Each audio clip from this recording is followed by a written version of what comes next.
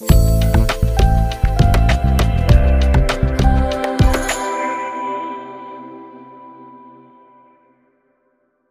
know the feeling when you've had a mask on all day?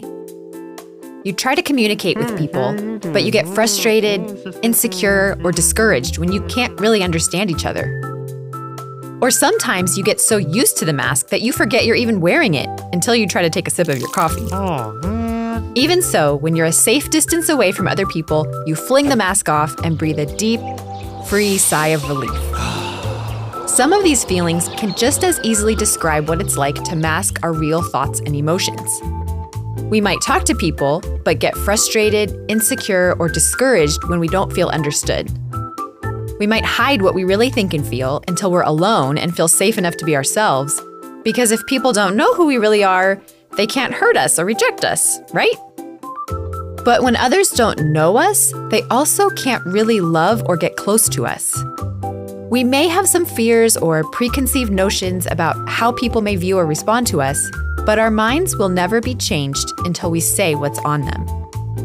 And for those of us who get used to hiding what we think and feel, we may even begin to deceive ourselves, forgetting who we really are underneath the mask.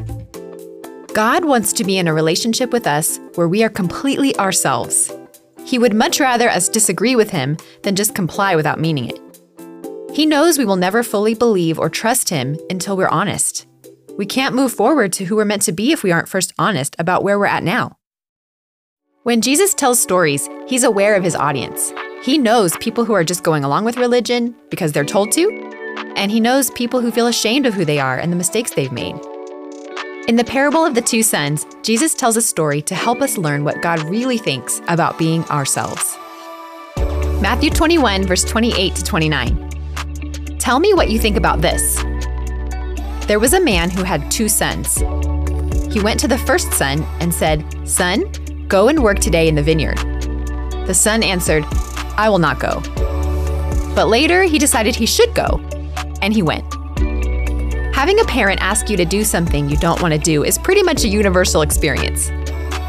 Imagine your dad asks you to work on something, and you really don't want to. Maybe you have your own plans, or maybe you want to just chill and relax.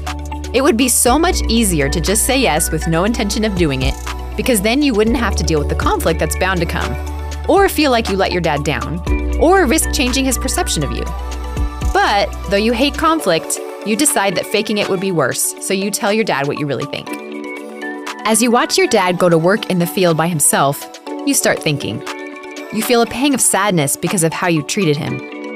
Your dad could really use your help, and it's not like you're doing much anyway. You change your mind and decide to get to work. Matthew 21, verse 30. Then the father went to the other son and said, "Son, go and work today in the vineyard." He answered, "Yes, sir, I will go and work." But he did not go. Okay, moment of honesty. If you were in this situation, which son would you be? If you're the second son, maybe you really want to please your dad and make him like you. But the truth is, you really don't want to get to work. Maybe you want him off your back and you say yes without any intention of doing anything. Or maybe you say yes telling yourself you'll get around to it later, but keep putting it off until you never do it. These different reasons for saying yes, whether it's because you don't like conflict, you're afraid of what your dad thinks, or you have a lot of excuses at the ready, are all just different faces of dishonesty. And the problem with dishonesty is it stops you from having a change of heart. You never get to experience the joy of change like the first son did. While you may have avoided conflict temporarily, you will never discover the security that comes from knowing your dad loves you whether you say yes or no. You stay stuck in fear, selfishness, and a superficial relationship with your dad. Jesus is telling this story to religious people who pride themselves on knowing all the right answers, looking good to other people, and following all the rules. They often look down on quote-unquote sinful people whose mistakes are more public than theirs, but Jesus comes to challenge their way of thinking. Matthew 21, verse 31 to 32. Which of the two sons obeyed his father? The Jewish leaders answered, "The first son." Jesus said to them, "The truth is, you are worse than the tax collectors and the prostitutes. In fact, they will enter God's kingdom before you enter. John came showing you the right way to live, and you did not believe him. But the tax collectors and prostitutes believed John. You saw that happening, but you would not change. You still refused to believe him. How would you feel if you were one of the tax collectors or prostitutes hearing Jesus tell this story? You know you've made mistakes in your past, and you've had your fair share of conflict over that. Even so, there's no mask. What you see is what you get. And so when you hear Jesus' message, you feel relieved and excited. You mean God cares about you and all he wants from you is to be yourself with him? This makes you want to change even more so you can be closer to him. Now, how would you feel as one of the religious people listening to this? On paper, your life is perfect. You attend all the right services, you say all the right things that should please God. Shouldn't that be enough? But in all that performance and trying to appear good, you end up missing out on what really matters and what God actually wants from you.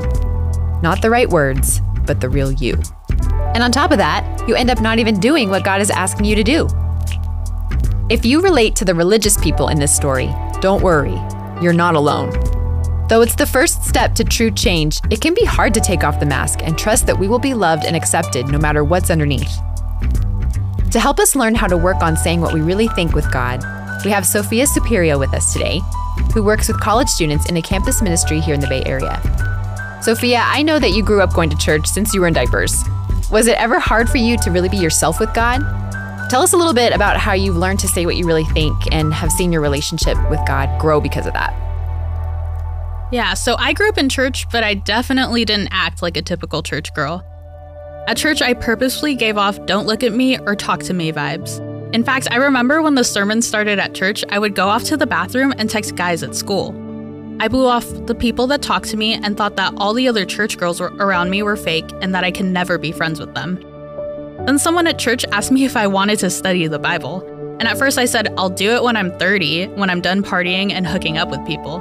But then she asked me to give it one chance, and I said, okay, but I came in with a plan of telling her at the end of the Bible study that it wasn't working out. And then she read me the scripture, Psalm 27 verse 10, that says that God will never abandon you, and I started crying. The truth was I felt lonely all of the time. I started really wanting a relationship with God, and I started being really honest about what I felt and what I thought, even if it wasn't the right response. And I was able to see who God really was. I learned to be honest with God about how insecure I was, how much I really wanted to be close to people, even though I acted like I didn't, and how lonely I was. Being totally transparent in prayer helped me see that God is someone that accepts and cares and wants to know me for me, and that he actually doesn't want me or anyone else to fake it.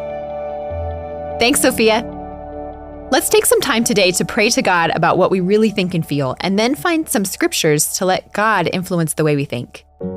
Even though it can be difficult, it's so refreshing to be able to be ourselves. That wraps up the story for today. If you like what you heard, make sure to subscribe and leave us a nice review. Have any questions or stories you want to hear? Drop us a line at podcast@deepspirituality.com.